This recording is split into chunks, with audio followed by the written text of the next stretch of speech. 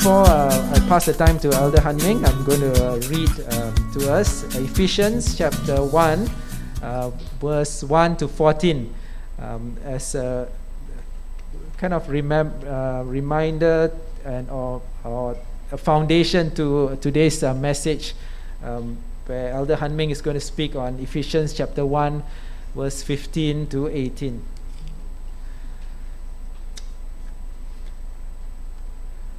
Paul, an apostle of Christ Jesus by the will of God, to the saints who are in Ephesus and are faithful in Christ Jesus.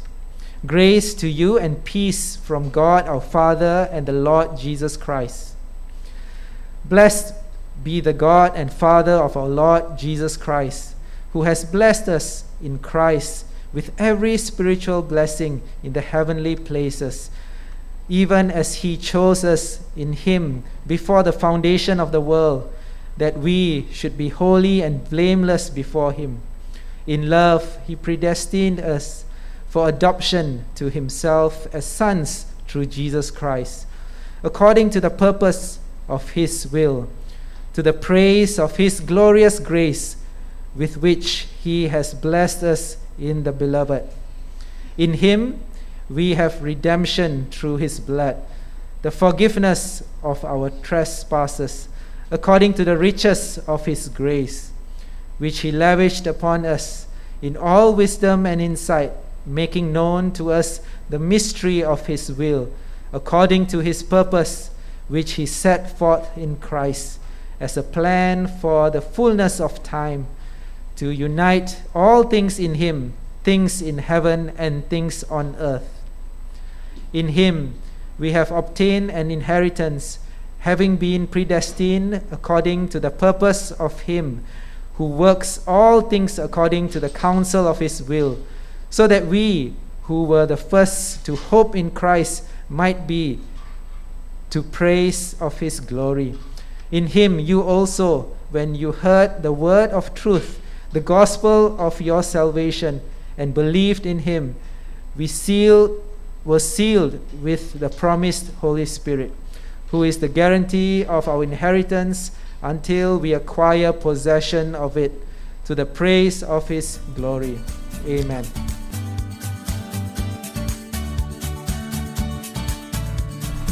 Thank you, Elder Victor, for reading the scriptures, and a happy anniversary, brothers and sisters. In fact, I'm very thankful for this church. I always tell people this CDPC is my first church, even though I have been going to many churches before that, but I feel that this is where I belong. So, in fact, I'm very proud to be part of the church because of the brothers and sisters that I have here with me.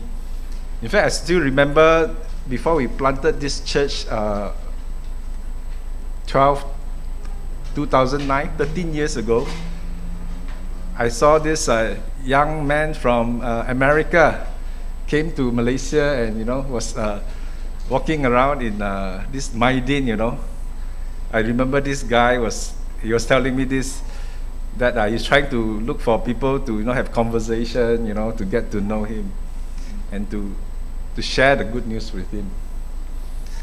And then later that guy came to join us for 2 years, and he decided to go back, not for good, but to prepare himself theologically. He went to Bible college, and then he came back. I guess you know who I'm talking about. I think Pastor Micah was the one who came 13 years ago for 2 years, went back, prepared himself, and come back to CDPC Puchong. So I'm very grateful for people like Pastor Micah.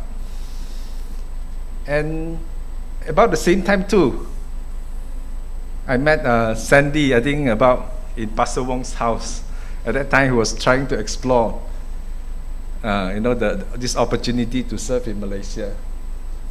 And now we see Sandy and family came here to serve us, this region. Of course, he has ministry outside the church.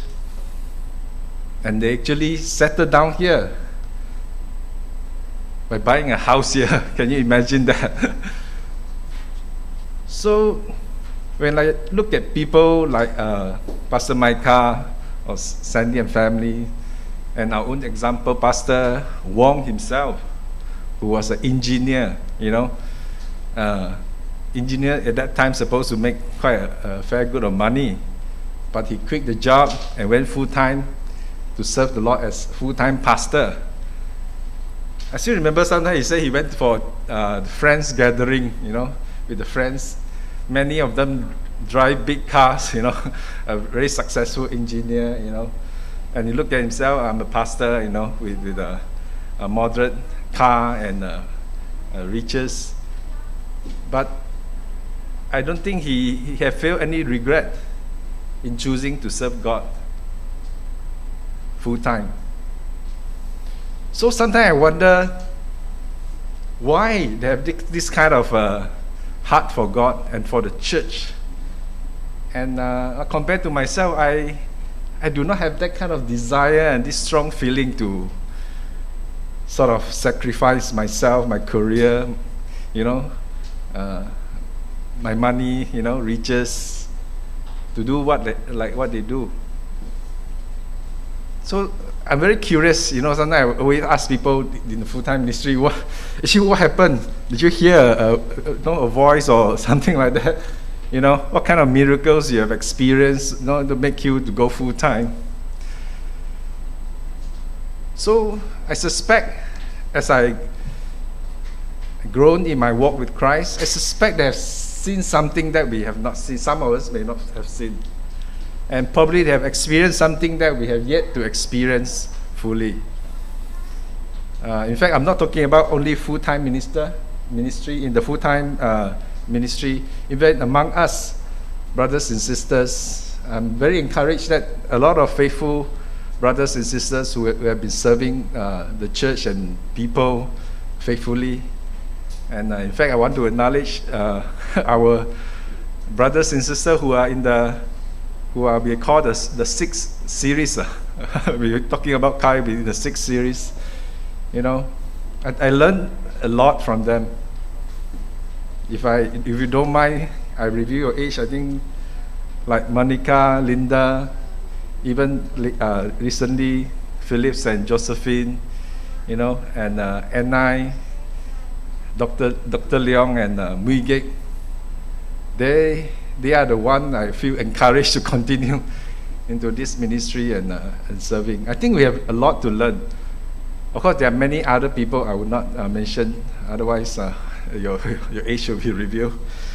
And I think probably they have experienced something or they have seen something that we have not. Some of us might have not. So as I'm preparing for today's sermon, I think that maybe today's passage might give us a glimpse of what happened to them, and probably one of the reasons why they have chosen to serve God and to prioritize the church ministry and people instead of their career advancement. So maybe we will read the passage for today. Today's passage is continuation from the Ephesians series, from Ephesians 1:15 to 18.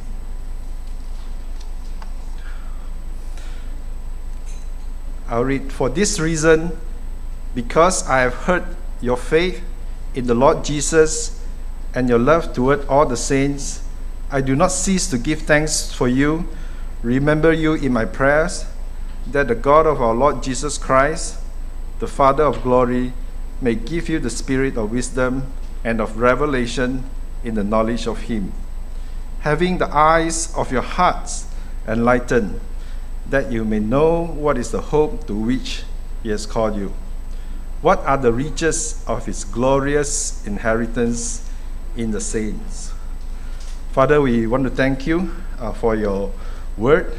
Lord, sometimes we may not understand a lot of things, but Lord, we pray, Lord, you help us to understand that your Spirit will illumine us to see the glorious truth that you have given to us, and so that we can continue to pursue you, to know you better through our studying of your word and through our prayers. Help me, O Lord, to share your word so that it will be helpful for those who listen, that they can see clearer and to know better about you. Help me, and pray this in Jesus' name. Amen. So if you see the passage from today's passage, it starts out with the word "for this reason." Whenever you see this word in the Bible study, they will tell you to go back to what is previous from before this passage. Pastor Micah have gone through the sermon series until chapter 1 to verse 10, and Elder Philip just finished from 11 to 14 3 weeks ago. Then today we will continue with 15 to 18, but we have to look back to what actually happened before today's passage. Very briefly, we have learned that God has blessed His people with many spiritual blessings, and God has chosen us to be holy and blameless before Him. In verse 4, He predestined us for adoption to sonship. In verse 5, He redeemed us through His blood. In Him we obtain the inheritance and seal with the promise of the Holy Spirit, the down payment of the promised inheritance. And all these blessings, if you notice, if you read carefully, are given to the praise of God's glory. To the praise of God's glory. So the question now is, after knowing that we have this blessed blessing, we have this blessing in verses 3 to 14,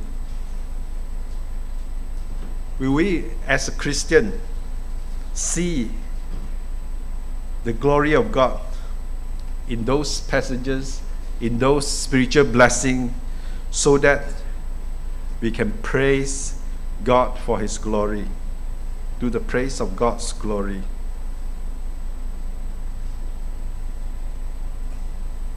The answer is no. Unless God has given us something that is spelled out in Paul's prayer in today's passage. So if you notice today's passage, you see how Paul prayed for the Ephesians Christians. Before he prayed, Paul told us that he never ceased thanking God for their faith in Jesus and their love for one another. If you notice that, he thanked God, he's not thanking the Ephesian Christians for being faithful, for being loving, but Paul thanked God. Because he knew clearly that in Ephesians, he himself said in Ephesians 2:8, he said that by faith you have been saved through faith. And this is not your own doing, it is a gift of God, not the result of works, so that no one can boast. So he's happy for the faith and love of the Ephesian Christian, but yet God deserved the glory, God deserved the praise, because He's the one who had given them the faith and the love. He was so overjoyed with the people of Ephesians for their love and faith. So that bring up a question to us. Whenever we see someone, some brothers or sister who has come to know the Lord, serve faithfully, expressing love for others, will we feel that kind of thanksgiving in our heart? Like Paul. So probably that is some kind of indication of our heart. Will we have this kind of feeling, this outburst of praise from our heart for the conversion of one brothers or sisters? just last week, we have 30, how many? 12 of them, yeah. 3 baptism and 9 membership. So I was very happy to see 3 sisters have been baptized. Probably one of the reasons is because 2 of them are my own daughters.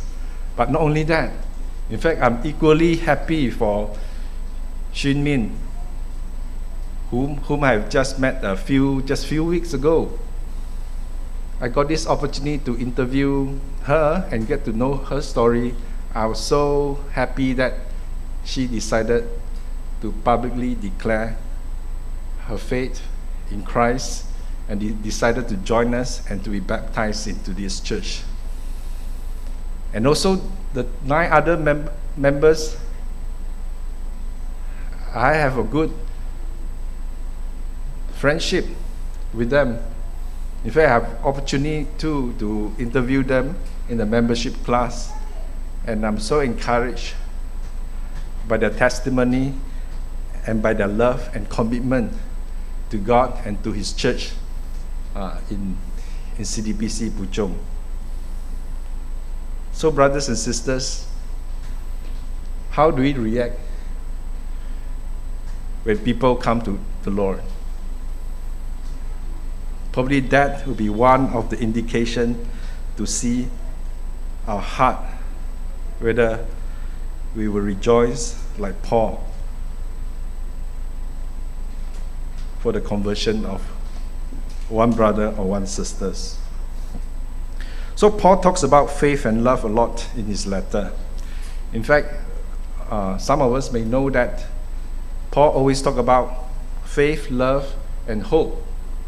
This is what they call the Pauline triad. It's just like the Tiga Sekawan. They're always together. But today we look at this faith and love. In other places too, he mentioned a lot. If you look at the slide,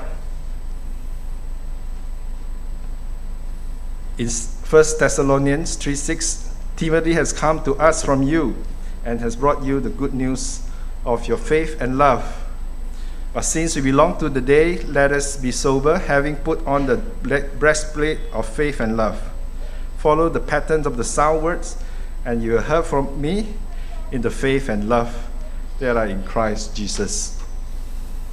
And you can see from these 3 passages that faith and love are always bound together, and they are always indispensable to each other.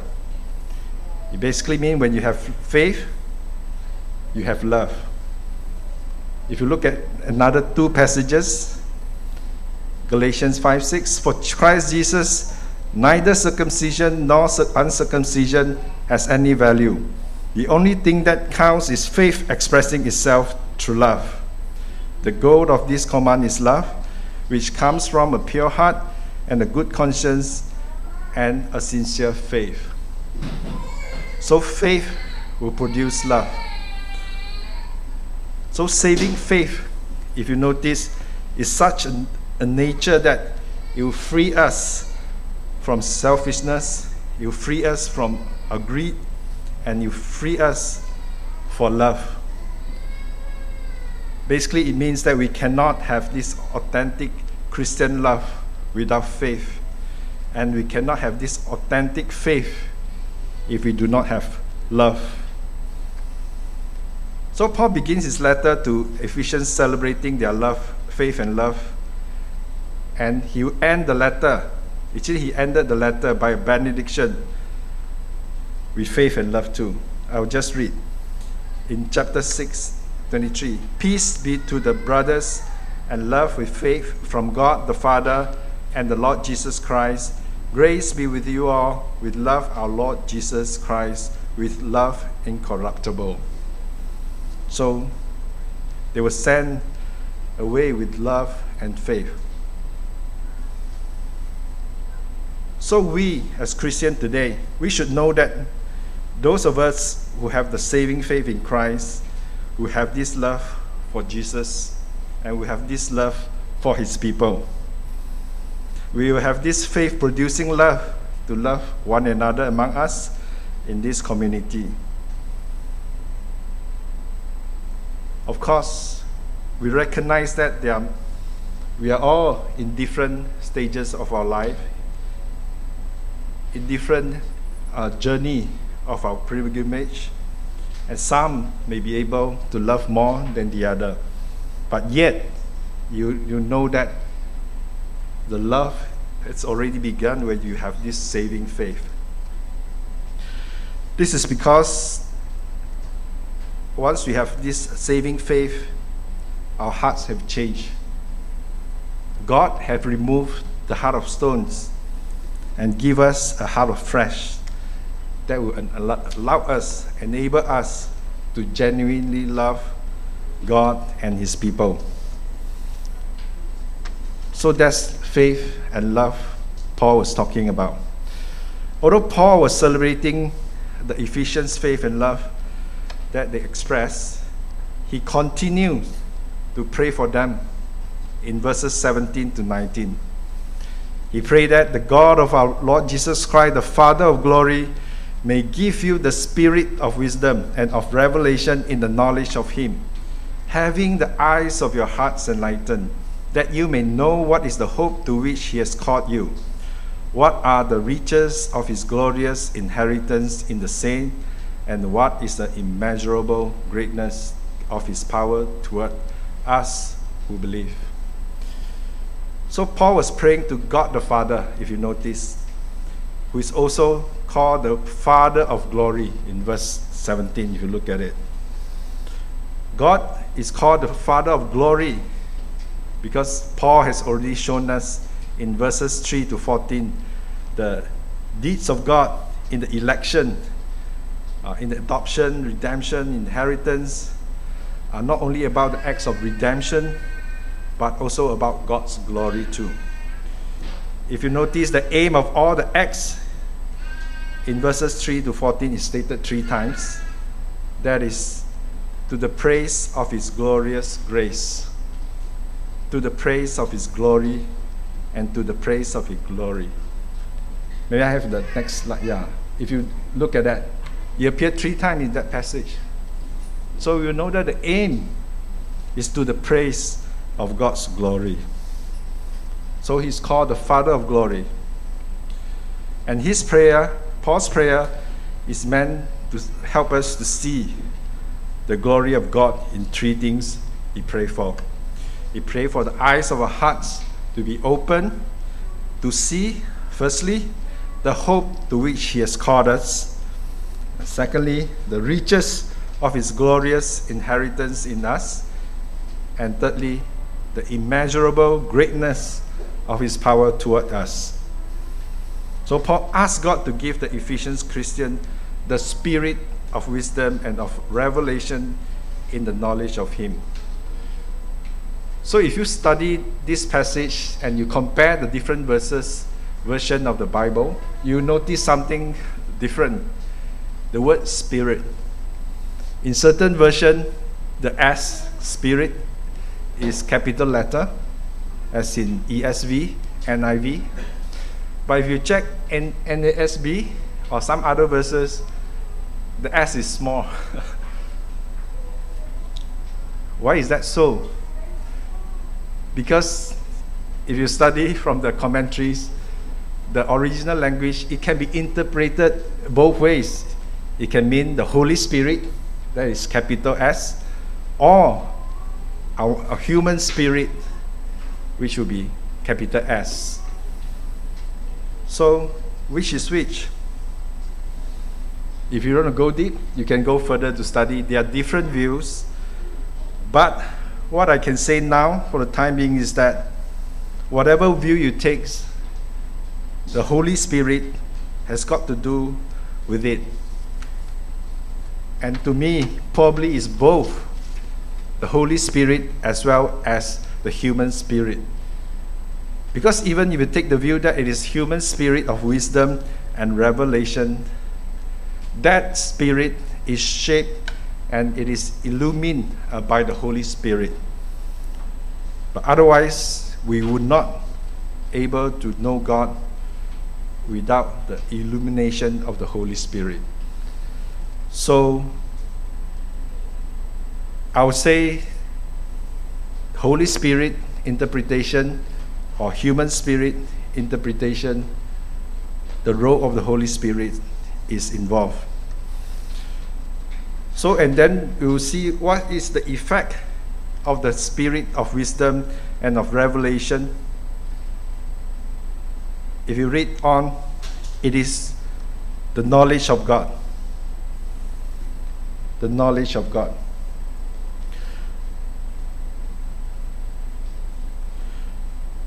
So in one sense, as Christians, the Ephesians already known God. That's why they are called the Christian.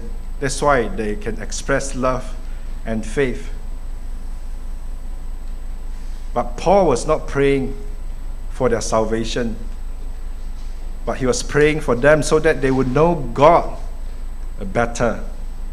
The knowledge of God that Paul is referring to is not the usual knowledge we mention or we know. It's not head knowledge or intellectual understanding. In fact, if you remember in Mark, this demon said to Jesus, I know who you are. You are the Holy One of God. And we don't want that kind of knowledge. The demons know it, but that's not the knowledge we want. And in Romans 1:21, Paul talks about another kind of knowledge. He said, for although they knew God, they did not honor him as God or give thanks to him, but they became futile in their thinking, and their foolish hearts were darkened. We too do not want this kind of knowledge. People like Bart Ehrman, who is an atheist New Testament scholar, he would have known a lot of Bible theology about the New Testament, but yet he does not know God. And we do not want that kind of knowledge either. But having said that, I must stress that the head knowledge, the intellectual understanding, and proper understanding of the Bible is very, very important. But that alone is not sufficient. So what is the knowledge of God that Paul is talking about here? I think Dr. Leong has said a few times about this knowledge. This knowledge is not mere knowledge, but is an experiential and relational knowledge. In fact, if you look at the Bible, when in Genesis 4:1, when he says, Adam knew Eve, his wife, and she conceived and bore Cain. You might be surprised why I'm comparing to this passage. In fact, the knowledge of Paul is talking about is parallel to this kind of intimate relationship, this type of bonding, this kind of covenant love, affection between husband and wife. We have also learned from Dr. Leong in the study of the book of Hosea 2:19-20, where God says to Israel, you can see on the slide, I betroth you to me forever. I will betroth you to me in righteousness and in justice, in steadfast love and in mercy. I will betroth you to me in faithfulness, and you shall know the Lord. The relationship between God and his people is likened to a marriage relationship. So the question now is, do you have this kind of experiential and this relational knowledge of God? John also tells us about what it means to know God. In 1 John 2:3, he says that we know that we have come to know him if we keep his commands.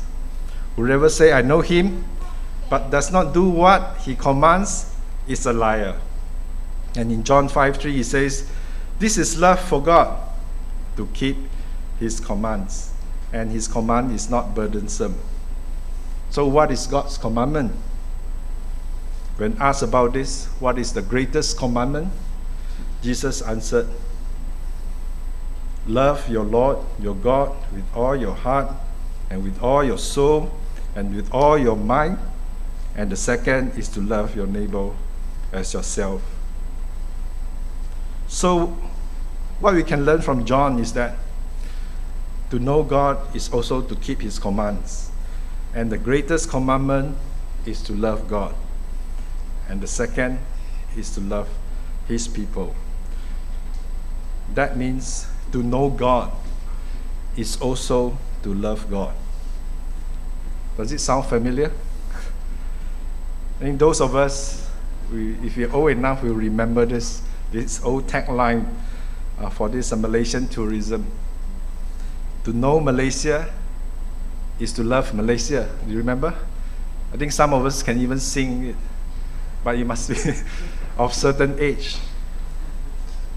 So remember this, to know God is also to love God.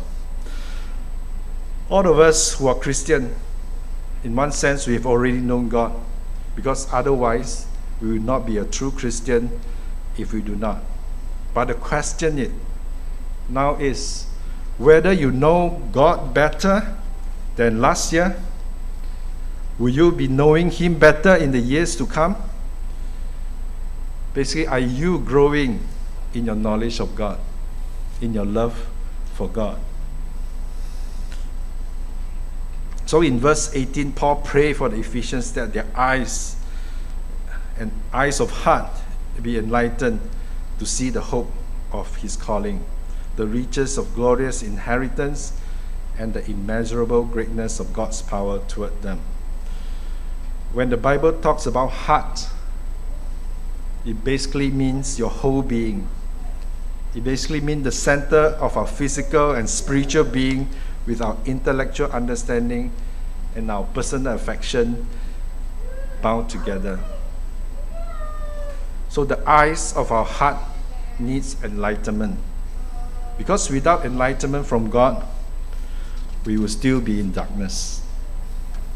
In fact, in Ephesians 4:17 to 18, Paul says that you must no longer live as Gentiles do, in the futility of their thinking. They are darkened in their understanding and separated from the life of God because of the ignorance of that is in them, due to the hardening of their hearts. The reason why a person is not able to see and know God is because of this blindness, and because he prefers to remain in darkness. And underneath this blindness and underneath this darkness is the hardness of heart. So if your heart hardened, if you are, you will not be able to see God. Knowing that the eyes of the hearts need enlightenment, Paul was praying for the light of God to be shown into their hearts, so that they can see the glory of God. In 2 Corinthians 4:6, Paul said this, "For God who said, 'Let light shine out of darkness,' has shone in our hearts to give the light of the knowledge of the glory of God in the face of Jesus Christ." And this is the solution God has provided to his people, who was once in darkness and now come to light through the redemptive work of Jesus. So the purpose of the prayer of enlightenment is so that we as the listener, the Bible reader, would know three things. First, the hope to which he has called us. Second, the glorious inheritance in the saints. And lastly, the power, immeasurable greatness of the immeasurable greatness of power toward us. And today we will only deal with the first two. And Pastor Wong will be preaching on this immeasurable greatness of power in verses 19 to 23 next Sunday. So let's come to this hope to which God has called us. So what is this hope in which God has called us? What is this calling? Paul, in many of his letters, talks about this calling. And I put it on the slide, some of the passages where he talks about our calling. God is faithful, by whom you were called into the fellowship of his Son, Jesus Christ our Lord. Take hold of eternal life to which you were called, and about which you made the good confession in the presence of my witnesses. We exhorted each one of you and encouraged you and charged you to walk in the manner worthy of God, who calls you into his own kingdom and glory. And Peter said the similar thing about the calling. The next slide, you see 1 Peter says, "But you are a chosen race, a royal priesthood, a holy nation, a people for his own possession, that you may proclaim the excellencies of him who called you out of darkness into his marvelous light. And after you have suffered a little while, the God of all grace, who has called you to his eternal glory in Christ, will himself restore, confirm, strengthen, and establish you. His divine power has granted us all things that pertain to life and godliness through the knowledge of him who called us to his own glory and excellence." So from all these passages, it's very clear that we are called to eternal life, into his own kingdom and glory. We are called out of darkness into light. We are called to God's glory. Essentially, this is our certain hope, to be called to be with God in glory forever. And this hope is not merely our wish, which may or may not happen. When we talk about hope in the Bible, it is certain to happen. It is 100% guaranteed, because Paul tells us in 1 Thessalonians 5:24. I think there's a slide for that too.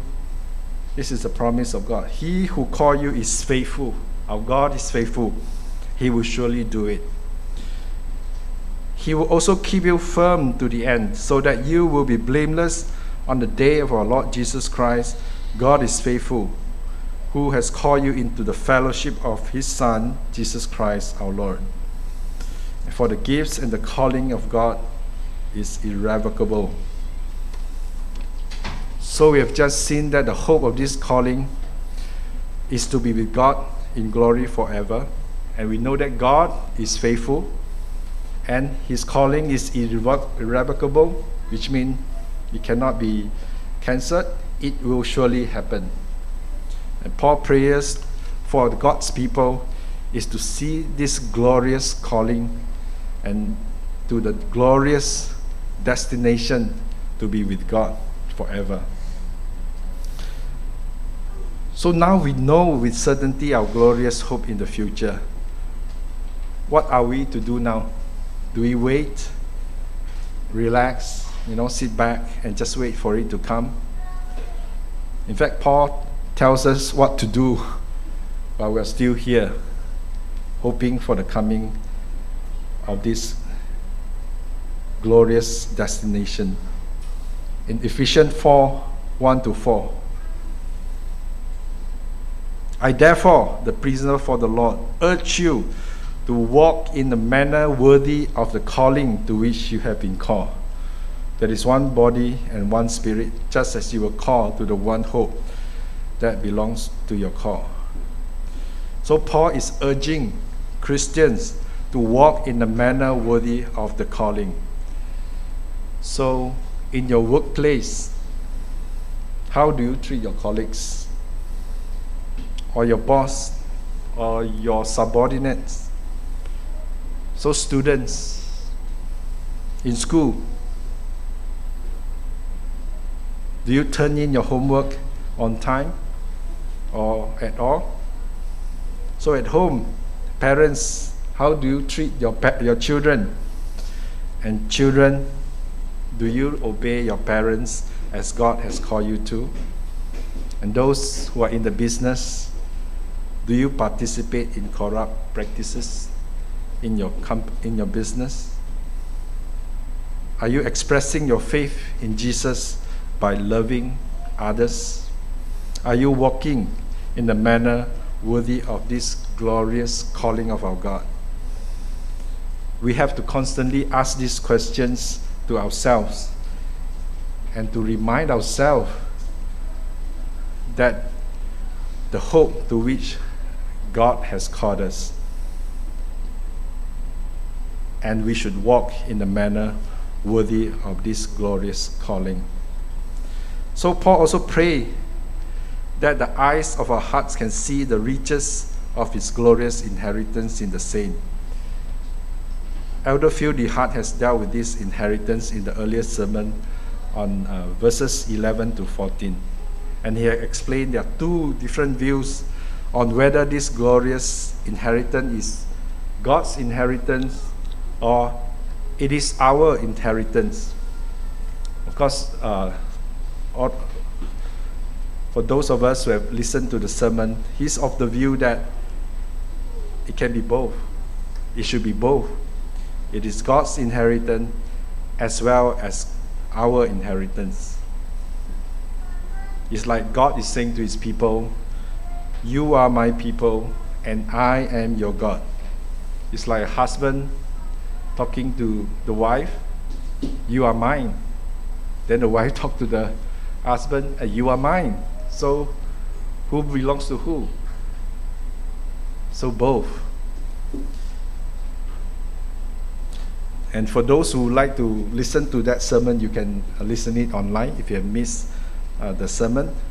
But one thing I would like to stress is that, isn't it glorious that our God will regard us? We remember we were once sinners, rebelled against him, and now he regards us as a church, the people of God, as his treasured possession. Can you fathom that kind of the love of God for us? We are unworthy, but he treats us as treasure. So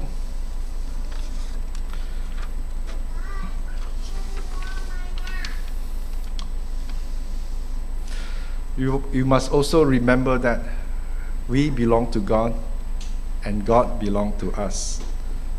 God owns us, and we are meant to go to this calling that he will call us in glory with him forever. So in our time with God, in our quiet time, or any time we are studying the Bible, or when you are praying, I think from today's passage, we should always ask God for the eyes of our hearts to be enlightened in order to see him clearer and to know him better, to know him deeper. And I truly believe that those who have gone into full-time ministry, like I've mentioned earlier, and those people who are passionate about God and his people, who serve God, who show love for other people, who exhibit all these characteristics of a godly Christian, I believe their eyes are enlightened.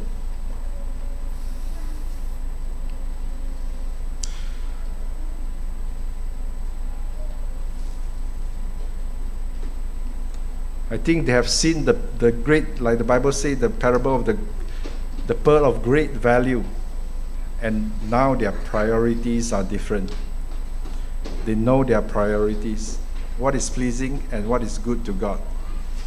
Of course, all of us are different in our journey, our spiritual journey. We are to walk this journey together as God's people, as church. So in CDPC, we are supposed to come together to help one another to walk this journey. We are not alone. Praise God, we are called to love one another. We are called to build up one another. We are called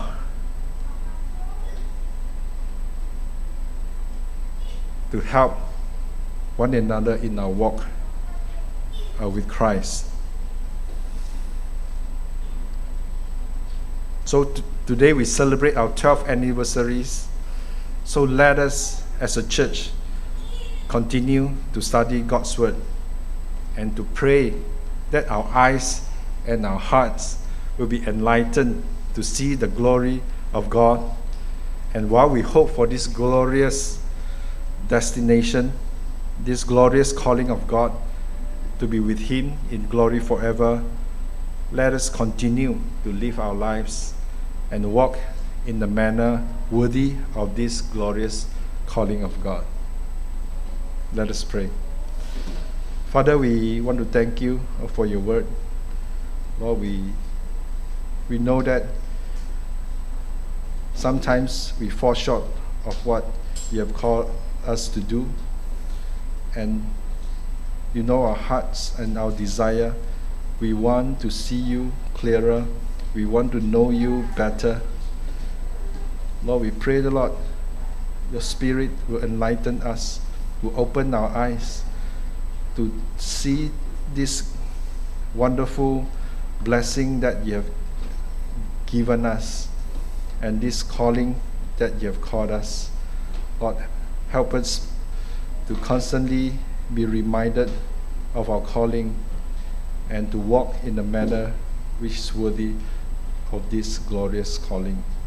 Help us as a church and help us to help one another in our pursuit of you, in our pursuit to glorify your name.